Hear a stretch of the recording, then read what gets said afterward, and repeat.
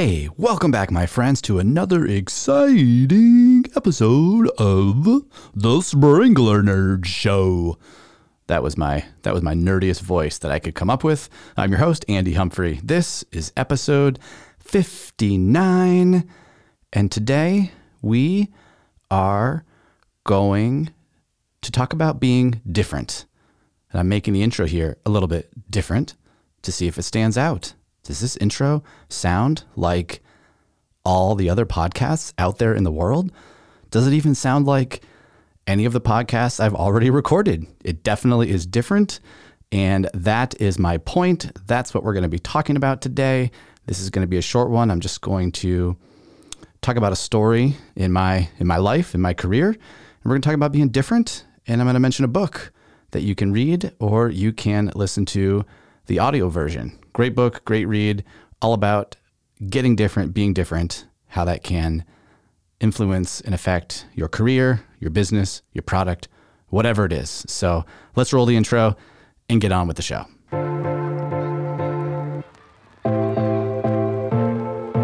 If you are an irrigation professional, old or new, who designs, installs, or maintains high-end residential, commercial, or municipal properties, and you want to use technology to improve your business to get a leg up on your competition, even if you're an old school irrigator from the days of hydraulic systems, this show is for you.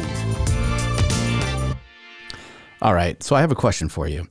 Who likes to do things exactly the way everyone else does things?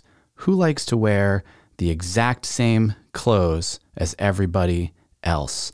Who wants to appear to be just like their competition? I don't think anyone really wants to be just like the kid sitting next to them on the bus. That might not be the best example, but if you think back to when you were a child, sometimes you wanted to be maybe just like the cool kids because you wanted to fit in. But really, that's not the point. The point is not to look and be and act and go through life just like someone else. The point is actually to differentiate, so that if you were to see a bin of red apples, they're all going to look the same. But if there's an orange in the bin of red apples, you are definitely going to see the orange. Now, I'm not saying that oranges are better than apples or apples are better than oranges, or that you should choose the orange or you should choose the apple. I'm just saying that if you are the orange in the apple bin, you have an opportunity to stand out. And sometimes when we're kids in our younger years, that's uncomfortable. That is not a place where we want to be. However, when you get older and you're trying to start a business, grow your career, introduce a new product, get a sale, you really have to be different in order to get attention, in order to have attraction, in order to kind of, just stand out. So that's really what I wanted to talk about today. And it came to me a couple weeks ago because people often ask me how I got into not only this industry, the irrigation and landscape industry, but also e-commerce, working for myself, having multiple income streams, all those sorts of things. And I'm going to talk about that more here on the show. I'm not going to go into all the details today, but when I think about what was the spark of inspiration, or where did this start, I think it started with being different. And so I want to tell you the story about how I got into the irrigation industry. And it really starts, I can't say it starts from childhood. The irrigation industry specifically starts in college. I started in the architecture program at Montana State University, and the first year of architecture school was fantastic. We were building projects. It was 100% creative intent. It was almost like going to art school. And in that space where we're using our right brain, we're building projects, we're doing art-related tasks and projects, I could excel. I got A's. It was so easy. It was so fun. It was enjoyable. It was fulfilling.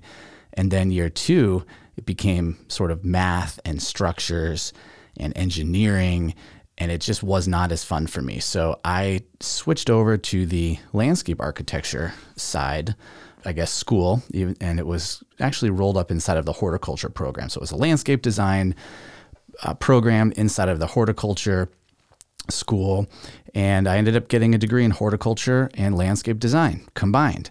Right after that, I wasn't sure what I wanted to do, so I went and got a job at Chapel Valley Landscape Company, which I've mentioned to you before, in Maryland. And the reason that Chapel Valley hired me, well, I guess I can't say exactly, we'd have to ask them, but they hired me because I had computer-aided design background, CAD background. And this was 2002. And actually all of the landscape architects at Chapel Valley were doing drawings by hand. So they hired me because I offered a different skill set than they already had.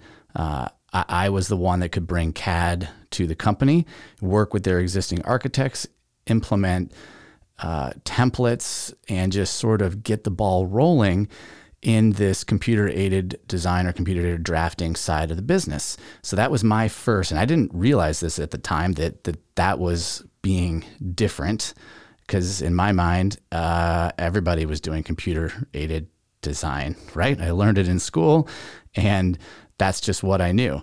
So only now can I reflect back and see that I offered something different, that I stood out, that I could differentiate perhaps from other candidates out of school or other candidates in general, because I was bringing this computer-aided design to the table. So that was my first experience with differentiating. Then, while at Chapel Valley, I was introduced to my good friend now, Paul Bassett, that you've heard here on the show. And Paul was an irrigation salesperson, commercial salesperson, mostly commercial, also residential. And Paul was influential in starting the computer-aided design program at Chapel Valley. And so he and I just became buddies, because here I was, someone who knew how to use the tools. He was the guy that wanted the tools. And he started bringing me irrigation plans that he had sketched up by hand, and then drawing them out on the computer. And then we could bring them to his sales presentations.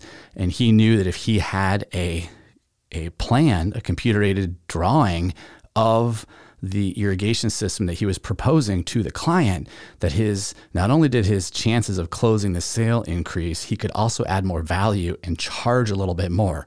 So that was my second sort of eye-opener, that being different in the sales process was important. And then this kind of just continues. So after that, Paul and I started to go to landscape architects' offices in the Maryland, Baltimore, DC region, and we would do lunch and learns. And what I found was that, or what I thought and what I experienced, was that there was a lot of landscape architects. There was a lot of landscape professionals.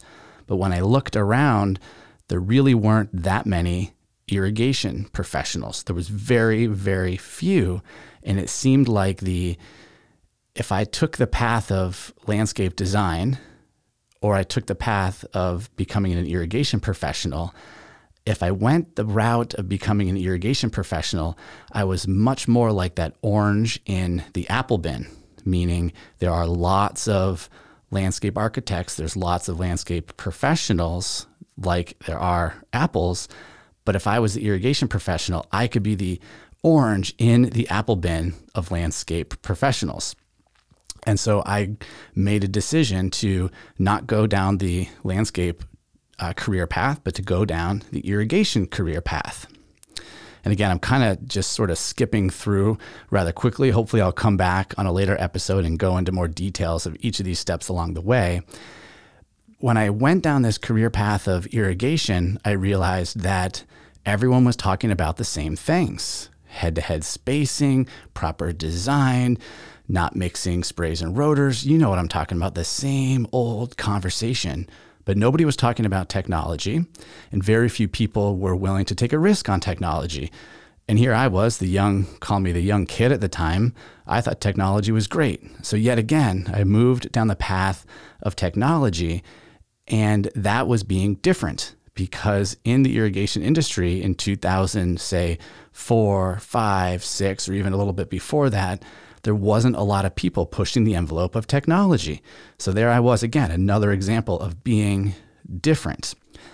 And I want to keep this episode rather short so we can come back and visit this conversation another time. But I wanted to just plant these seeds about being different. And there's a couple things that come to mind as it relates to this. I think that number one, in order to be different, you have to be willing to try new things. That could be a new business process. That could be new business software. That could be a new approach to estimating. That could be a new controller type. That could be a new sprinkler type. In order to be different, you have to be willing to try new things, because at some point, everyone starts to use the same tools and operate the same way. So in order to be different, you need to try something new in a different way than you haven't done before. And sometimes what that means is also embracing the unknown, because whenever you're trying something new, there's going to be some risk factor, because you don't know what you don't know. You have to be willing to take that chance, try something new, realize that something could go wrong, you could fail, but then you have to be willing to take that chance, make changes along the way, improve, and try again. And I think in that approach, what you're really doing is being proactive in the market versus reactive in the market. Why not be the sprinkler company that goes out and tries the first Wi-Fi controller? Really, what do you have to lose? You don't have to put in 1,000 of them or even 10 of them. Just go put in one, right?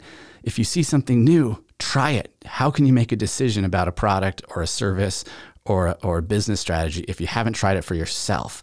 And so part of being different and separating yourself from the others is trying something new for the first time and deciding for yourself if it works, if it's something that you can get your company around, and if it's something that can benefit you, your career, your business, your job, your product, whatever it is that you're selling or looking to do with your career, your life, your family, etc. So that's all I wanted to kind of share with you today. There is a great book called Get Different. I'll drop a link in the show notes. It's by Mike Michalowicz. It's called Get Different. I tend to listen to audiobooks, hence why I listen to podcasts and create a podcast. I'm not a huge reader. It's just the way that my brain works. I like to listen, to take in the information instead of read it. Fantastic book. I highly recommend it. And I'll drop a link down in the show notes if you want to listen to it, and would highly recommend it. So thank you guys for following along. Again, if you'd like to join us in the Facebook community, we do have the private community for green industry professionals. It's the Sprinkler Nerd community on Facebook. Go ahead and look us up there. We have a couple questions in order to get entrance so that we can vet the community, make sure that it's not homeowners and do-it-yourselfers, that this community is only for green industry professionals. So thanks again for listening. Have a great day. Happy sprinkling, and we'll talk to you on the next episode.